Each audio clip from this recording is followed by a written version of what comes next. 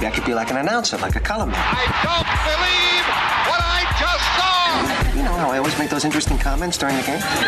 Personally, I think we got hosed on that call. Yeah, you make good comments. So what about that? Well, you know, they tend to give those jobs to ex-ball players and people that are, you know, in broadcast.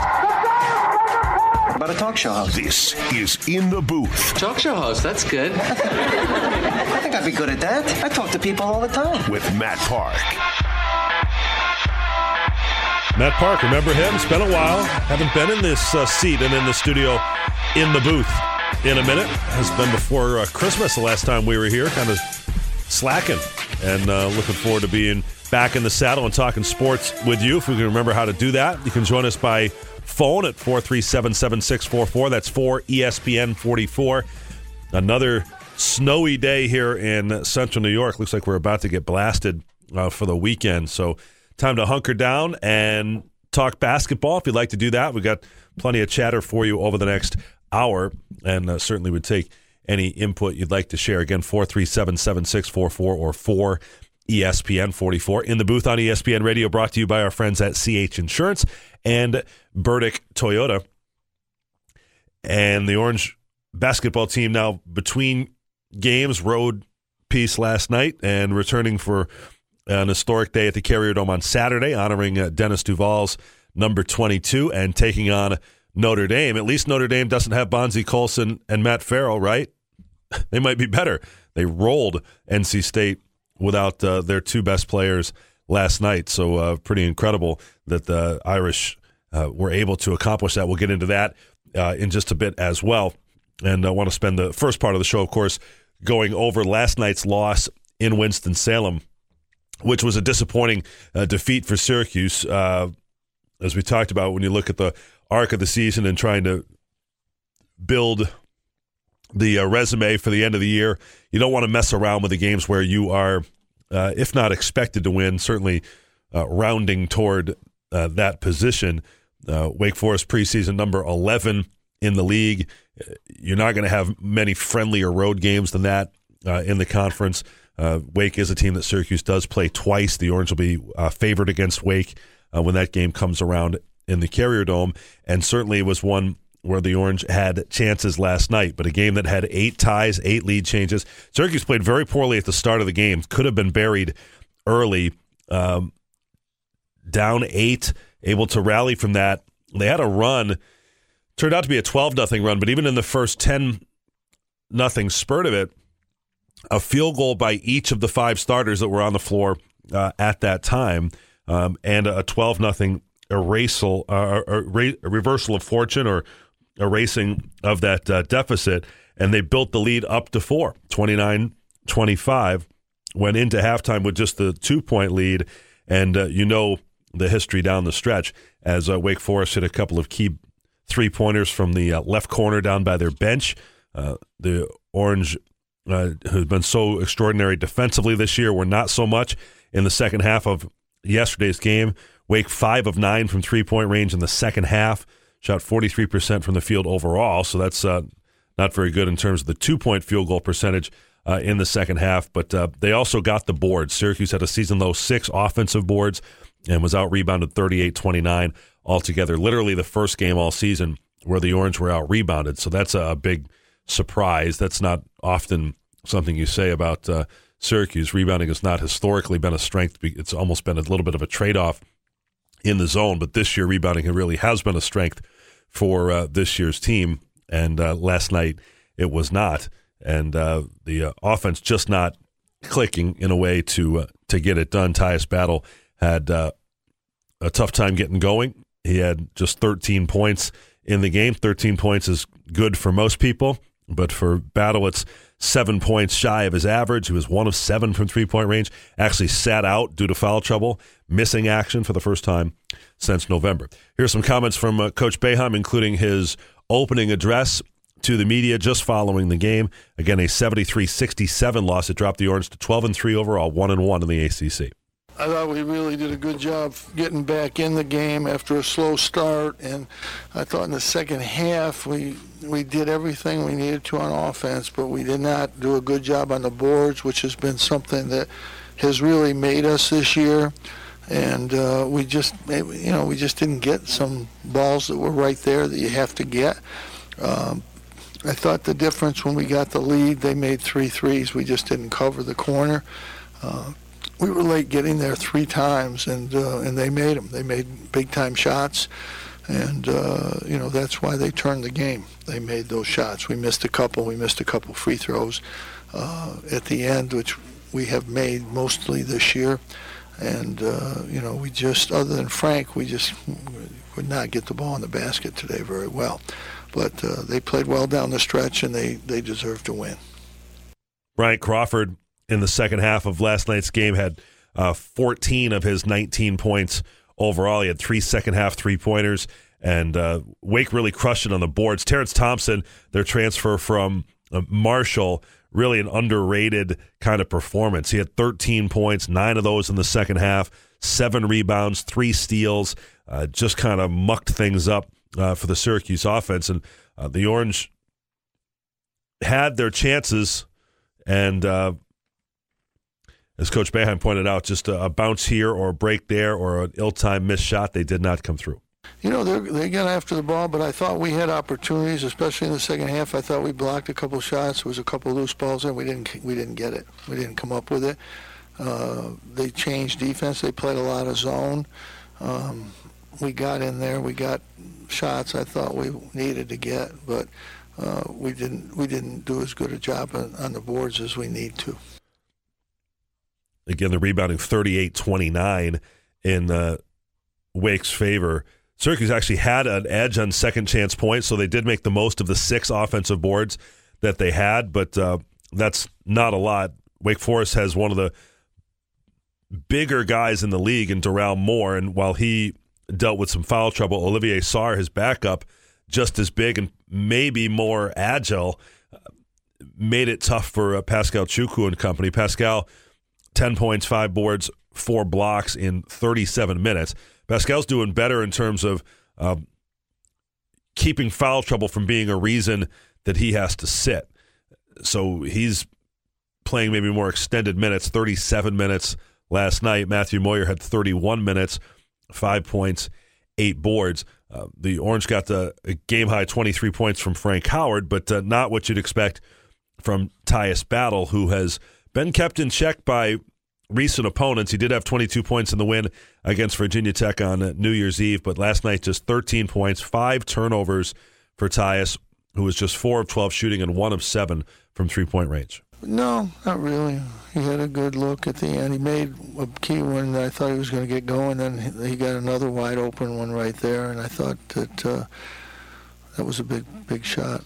But he just didn't shoot it as well as he is capable.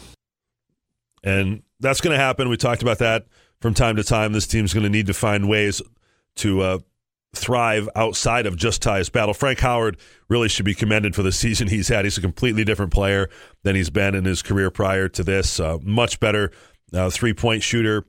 He last game eclipsed his entire 2017 season total for three-pointers made in a season.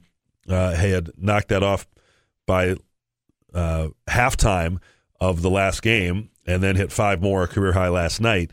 So now 27 three-pointers made for Howard so far this year and more to come. He's not a lights-out shooter. He's not going to make 40, 45%, but enough to keep you honest, open up driving lanes, and then really get the offense going from there. So that's kind of the story of the game, and one that the Orange are going to probably wish they had back, but the upshot of the ACC is there are so many opportunities to play quality opponents the rest of the way. And inevitably, if you win, let's say, half the games that you play in the ACC, you're going to beat some ranked teams and some tournament teams. And Syracuse sets out to do that. They've got a very good Notre Dame team coming in to the Dome on Saturday. More on them in a moment. One little side light to last night's game was the appearance of Barama Sidibe. Just 3 minutes in the first half, in for a quick run. Nothing really noteworthy.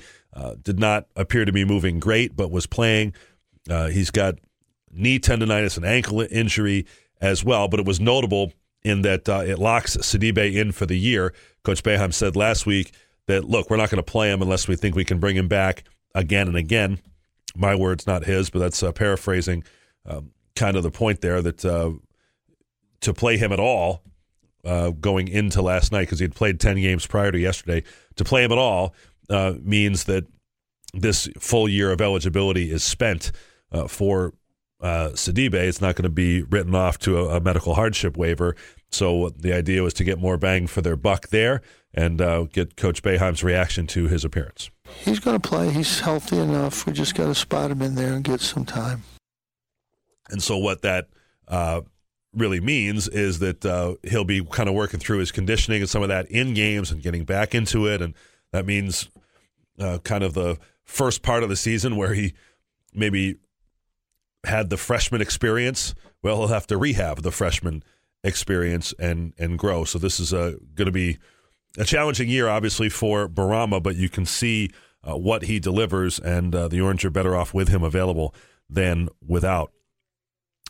Now, 12-3 on the season, 1-1 in ACC play. They take on one of the teams that is 2-0 in the league on Saturday. That's Notre Dame. Notre Dame rolled NC State last night without Bonzie Colson, their best player, who was averaging 20 points and 10 rebounds per game. Sidelined for the year with a fractured foot. He'll have surgery and 8 weeks on the bench, and it may as well be the year, because it's not a given that when he comes back he'll be ready to roll right into the lineup or will be himself. Then they lost Matt Farrell, their outstanding point guard, turned his ankle late in the first half. Yesterday did not play in the second half.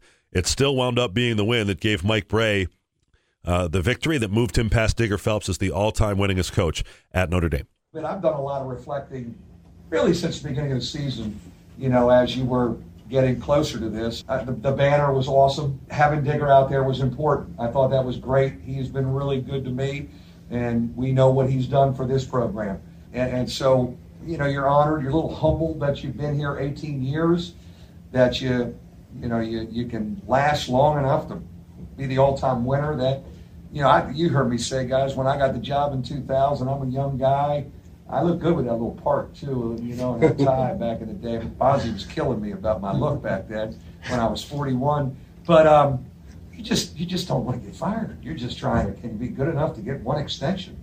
And luckily, we've been really good. We've been good in 2 leagues, and I'm really proud that we've been the real deal in the Big East when it's been at its best. And I think in the ACC when it's been at its best and its deepest. Well, Notre Dame with an ACC championship as well, so you can see his argument for that. They've won 4 in a row, 12-3 now, and 2-0 in ACC play, champions of the Maui Classic, and they'll be in the opposite of Maui when they come this weekend. Hopefully no travel issues for the Irish. All right, we'll set that aside. When we come back, we want to get into this idea of not only the Bills being in the playoffs, but the Bengals helping them do it. And a Western New Yorker, good friend of ours, Dan Hoard, the Bengals play-by-play man on WLW, will join us in just a moment when we return. We're in the booth on ESPN Radio Syracuse. Every Thursday, Coach Boeheim talks Orange basketball with Brent Axe. Brought to you by Skinny Atlas Jewelers. On the pulse of the Orange, ESPN Radio 97.7 and 100.1. The ACC Women's Basketball Dome Opener tonight.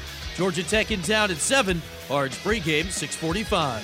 On the pulse of the Orange, ESPN Radio 97.7 and 100.1.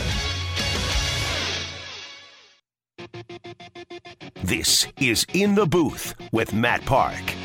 Dalton catches the football. He's back to throw. Inches up in the pocket. Throws. Yeah. Caught by Boyd. Get in. To the 15. Get in. The 10. Yeah. The 5. Touchdown. Tyler Boyd. Man. On 4th and 12. Man. It's a 49-yard touchdown. Woo, baby. And the Bengals lead with 44 seconds to go.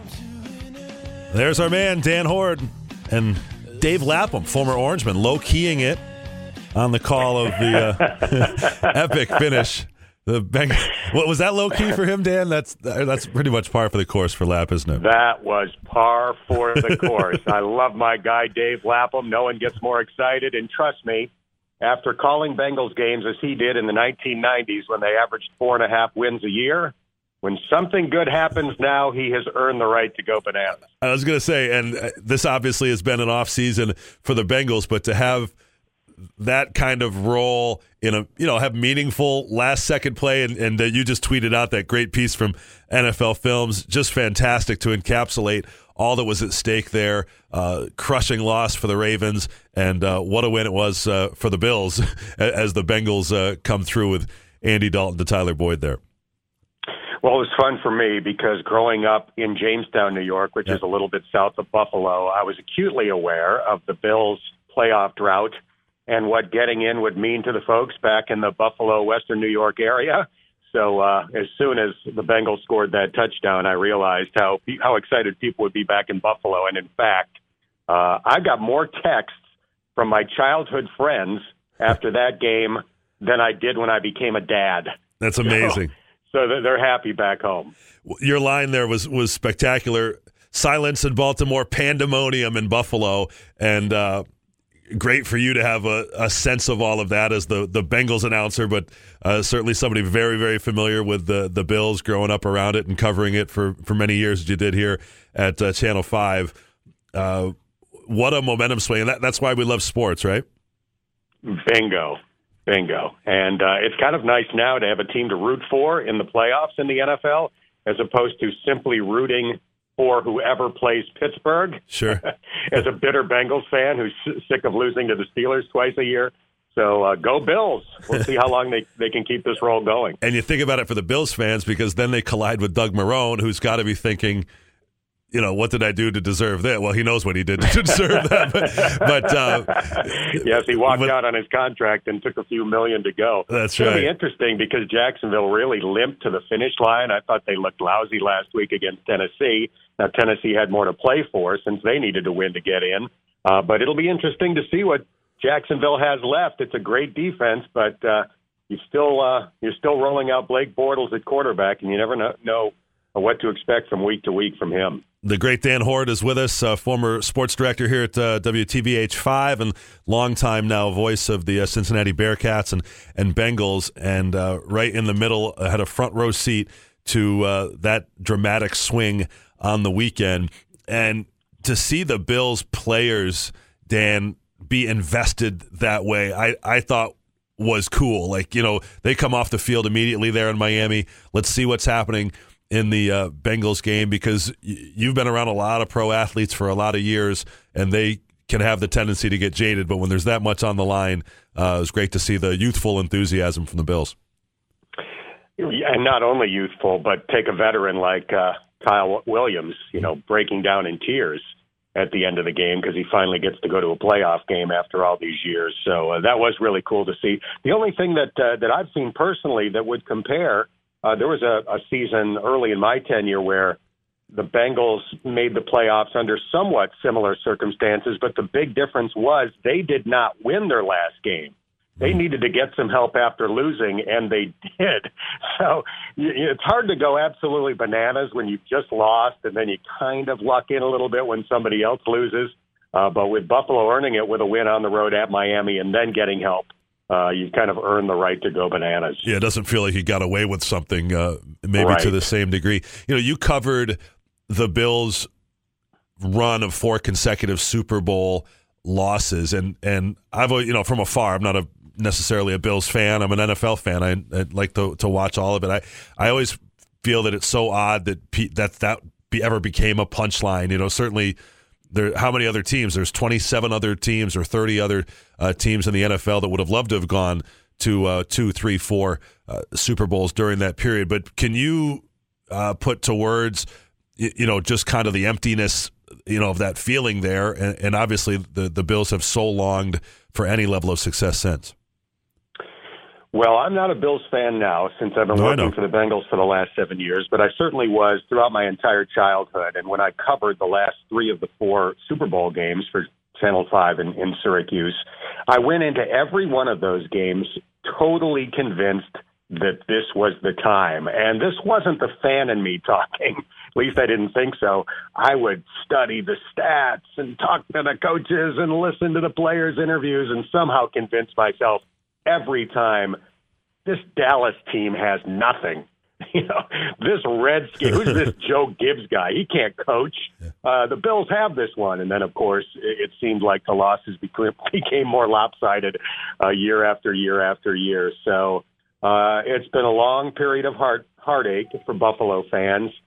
With a time to reflect, you can look back at those years as the glory years, and they were. It's an incredible accomplishment to go to 4 straight Super Bowls. But until they win one, there will always be an empty feeling. So, hey, at least they've got a shot. At least they've got a puncher's chance now that they're back in the playoffs for the first time in 18 years. Sure, and the miracle throwback kickoff return by the Tennessee Titans to beat them the last time the Bills were in the playoffs. So then the story from a Bengals perspective, there's really 2 interesting things that have happened since this game. And for the Bengals, obviously, it was a season where they weren't going to go to the playoffs, even with the win in Baltimore to end it. Andy Dalton, I've always thought from afar, seems like a really easy guy to root for. And the Bills fans have jumped on to the tune of what are we up to now? $200,000 toward his foundation. Wow, over $300,000. What an amazing story. Yep, to his charity, which is incredible. I mean, kind-hearted Bills fans are the best. And the amazing thing to me was that it started out, I wouldn't call it a joke, but they were giving in $17 increments to his charitable foundation. So nice story, but $17 really isn't going to ultimately amount to all that much. But when you have thousands and thousands of people giving at least $17 and some giving as much as $1,000, now you're up and over $300,000. So kudos to Bills fans. They're the best. And their kind-hearted donations are going to a great cause. I've been involved with some of Andy's foundation's events, and he's helping sick children. He is paying medical costs for underinsured and uninsured families, and he is also doing things for the parents of these sick children. So, for example, every year he has a big holiday party where they bring in events and clowns and other things to entertain these kids. But then they also send the parents out to a gourmet meal because they know how taxing it is on them day after day, night after night. So it's a wonderful foundation. He does it in Cincinnati and back home in Texas. And Bills fans are really helping a great cause by their generosity. Yeah, Andy and his wife, Jordan, I want to say, right? Correct, yeah. And they call it date night. That's a great idea for a foundation and a charitable effort. So kudos to him and to Bills fans for helping out. Dan Hoard is with us. And before we let you go, Dan, we're going to touch on this a little bit later in the show. But given your background and your time here, we would be remiss to not let you weigh in. Have you been paying attention to the Syracuse Chiefs purchase by the New York Mets?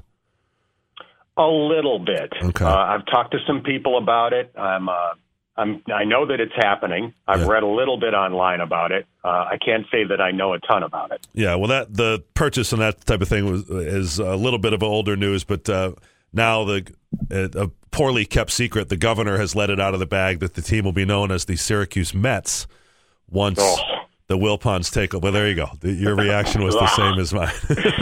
Oh, that's terrible. That's awful. Yeah. A lot of equity built up in that team nickname. They should not change that. That's a mistake. Okay. Amen. So we'll put two votes on that side of the ledger. All right, my friend. Always great to chat. We'll have to chat off the air here sometime soon and catch up. Love to hear your voice and hear what's happening. You're doing great work. Love to pay attention to it. So good luck to the Bearcats in Temple tonight. Okay. All right, will do. All right, that's Dan Hoard of WLW and the Cincinnati Bengals and Bearcats, etc.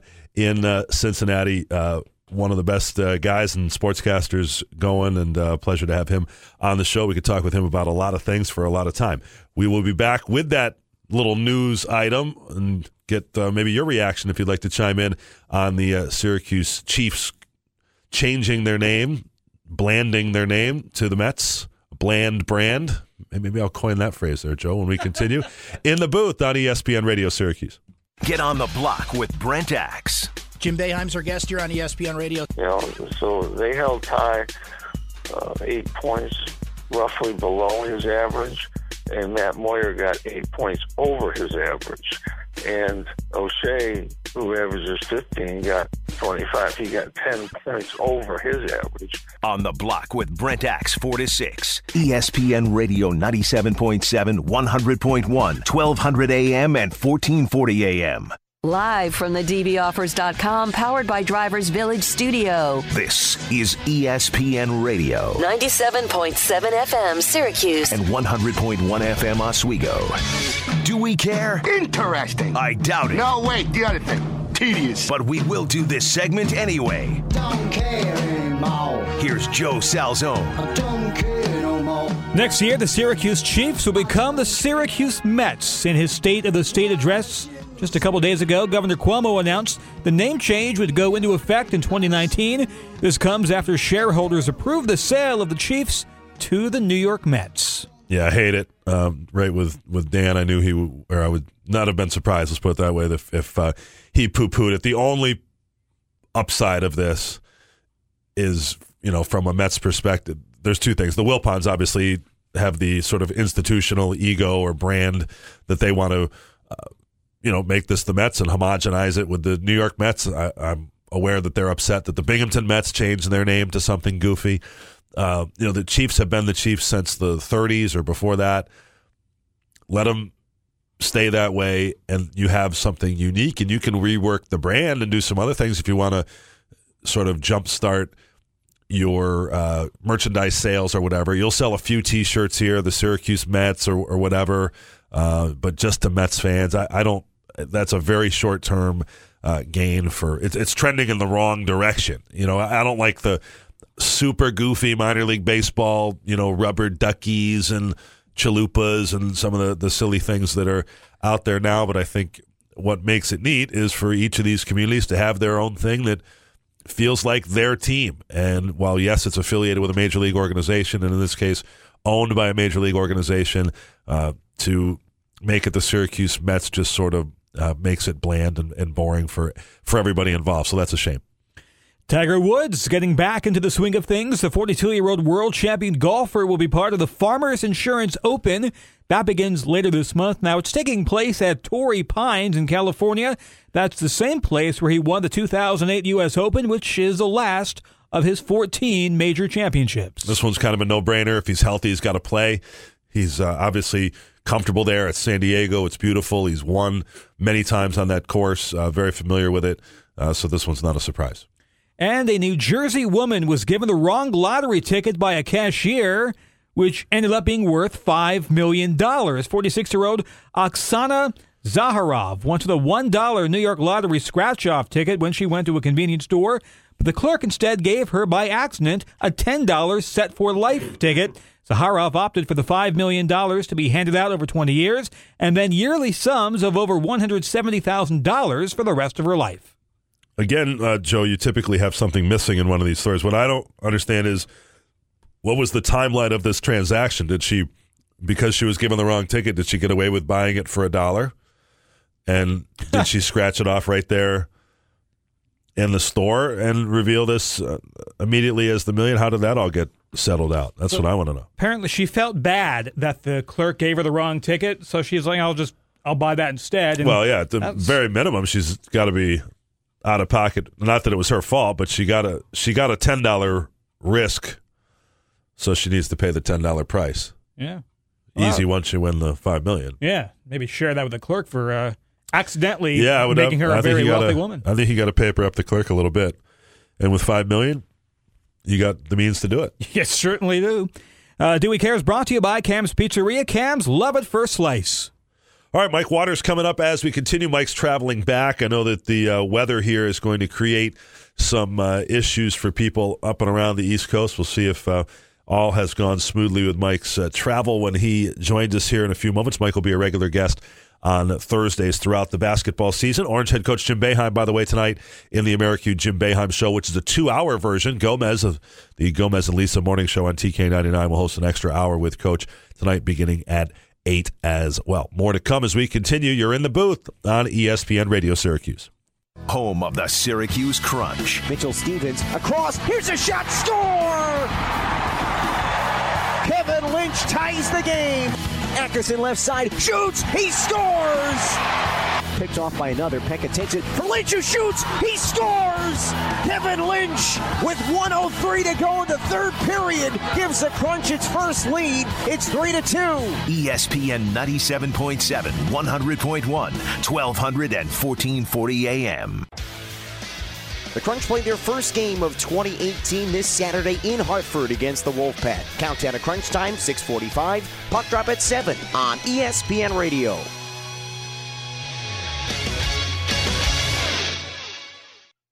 This is In the Booth with Matt Park. In the Booth on ESPN Radio. We're here another 10 minutes or so. Then the Jim Boeheim show this evening at the Marriott Syracuse downtown will be in Shaughnessy's. If you're looking for a place to stay warm and look outside as it snows, pretty good spot there with glass windows all the way around the corner. And you can watch people slip and slide on the sidewalk and roadways if that's your thing, and enjoy a beverage and appetizers and whatnot, and talk ball with Coach Boeheim tonight. That's at 7 o'clock. Syracuse women are in the Dome against Georgia Tech at 7 as well. Mike Waters is hopefully not slipping and sliding, but at the safety of an airport at the moment. Is that right, Mike? How are you? How you doing, Matt? Yep, we are situated here at the Charlotte International Airport. Okay. But you're not flying internationally, so that's as far as you've made it. You've flown from one corner of the state to the other. not even one corner, actually. Our flight from Greensboro to Charlotte was 23 minutes in the air. Right. Done that before. That's a strange starter there, but that's how it works, and you're awaiting the next one up from Charlotte. We got our fingers crossed that maybe we make it home tonight.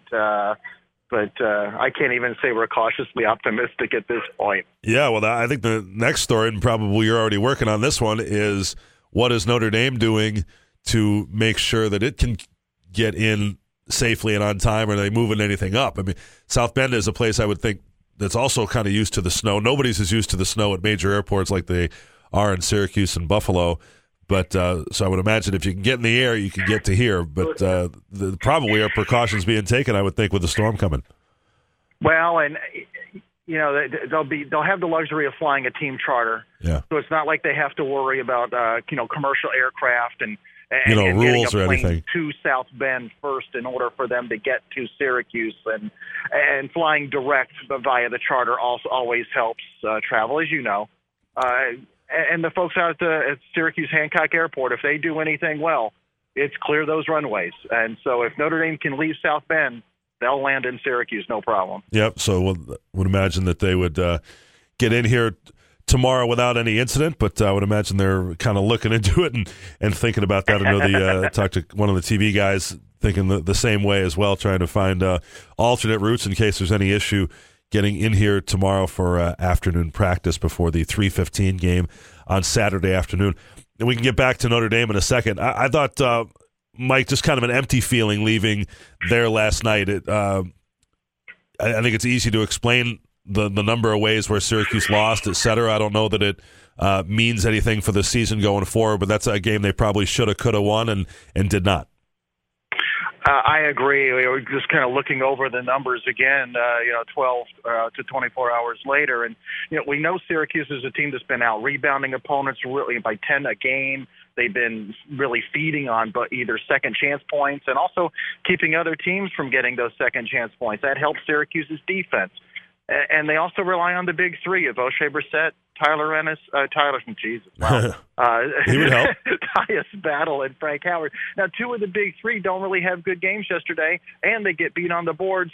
And with 2 minutes to go in the game, they had the ball with the score tied. Right. So they nearly pulled out a win on the road on a night when nothing really was going their way statistically. And to think that you weren't able to figure out those last 2 minutes and get that win, I understand exactly what you say when you felt like the team walked out of that building with an empty feeling. It was the first time it felt like where O'Shea Brissett, you were just sort of listing, as you said, 2 of those 3 didn't have good games. We've chronicled Tyus Battle's kind of off shooting night, 13 points.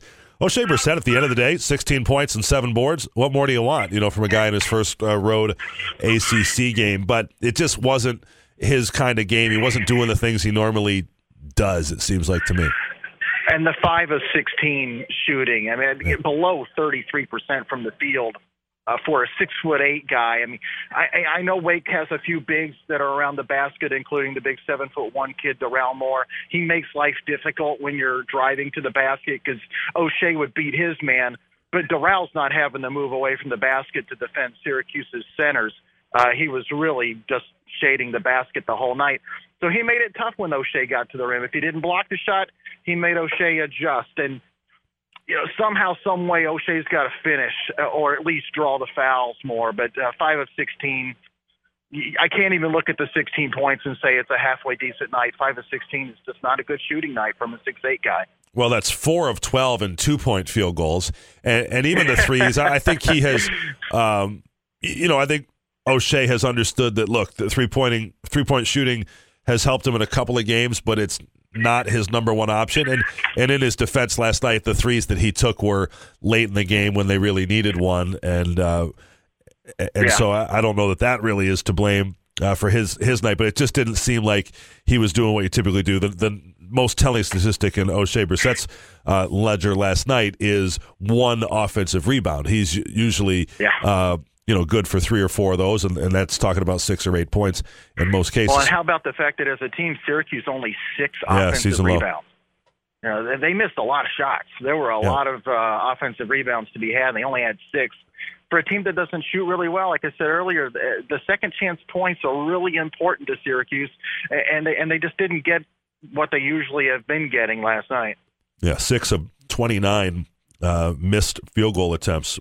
So just a 42% shooting night. Mike Waters of Syracuse.com joining us. It's not to be obscured that if Frank Howard did have, for the most part, a strong game, as strong as a 6-turnover game can be, 23 points for him and 5 assists.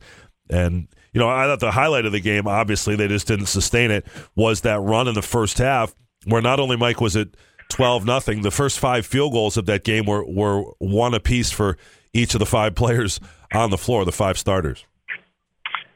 Yeah, you're thinking at that point, everyone's involved. This could be okay. Right. And it just wasn't. And right now, and Jim Boeheim alluded to this after the game. He was asked about the small number of assists by a reporter there. The small number of assists has been a common thread this year because Syracuse isn't the type of team that's running a lot of motion and sharing the ball and setting shooters up like last year's team, really. When you had like a whole bunch of shooters, you had guys picking up assists because if you threw the ball to Andrew White and he made a 3, you got an assist. Congratulations. This year's team, based on the fact that they don't have a lot of shooters and it's a lot of drives to the basket, they don't get assists. But in a game like last night, it also means it doesn't seem like the ball's really getting worked around, so you're not creating a really good high-percentage shot. The best shot you get is Frank Howard or Tyus Battle trying to take his guy off the dribble. It's really tough. But it's going to be like that way the whole rest of the season because this is just the way this team is. The same way last year's team lived and died by the 3, and it was exciting at times. And maybe easier to understand when they didn't make 3s than this year's team. They don't shoot it well, so you really are predicated on dribble, drive, get to the basket, get fouled, and hopefully make a good number of free throws. The types of assists they are getting, in a situation like that is drop-offs to the big guys, and there just aren't Frank that many Howard. of those in the game. Yeah. His passes. Where he carries it all the way to the basket and then hands it off to somebody. All right, Mike, 1 minute left, and boy, Notre Dame really struggled last night without Bonzie Colson and Matt Farrell, huh? Yeah, I don't know how they're going to fare without Bonzie, obviously. I mean, we saw that score last night in the workroom as we were still working on our stories after the game, and we couldn't believe the score of the Notre Dame game because we knew that Bonzie Colson was out. At that time, we didn't know Matt Farrell had gotten injured as well and was only going to play 15 minutes. So when we found that out, we were like, wow, what happened to NC State? I guess maybe you do need a point guard at times in this league. Sure. But we'll have to see. Part of that, and I'm a Carolina grad, Dean Smith used to always fear a team that had lost a key player and he had to play them in that very first game because sometimes that team would get energized and that'd be the win one for the Gipper mentality. It was win one by the Gibber last night. How's that for a line to end it? TJ Gibbs, very nice. 22 points. Out of time, Michael. Thank you. All right, Matt. Talk to you next week. That's Mike Waters. Safe travels to Mike and the Syracuse.com gang. TJ Gibbs, 22 points last night in the absence of Bonzie Colson. And, again, Matt Farrell missing the second half. Back tomorrow at 2 in the booth on ESPN Radio Syracuse.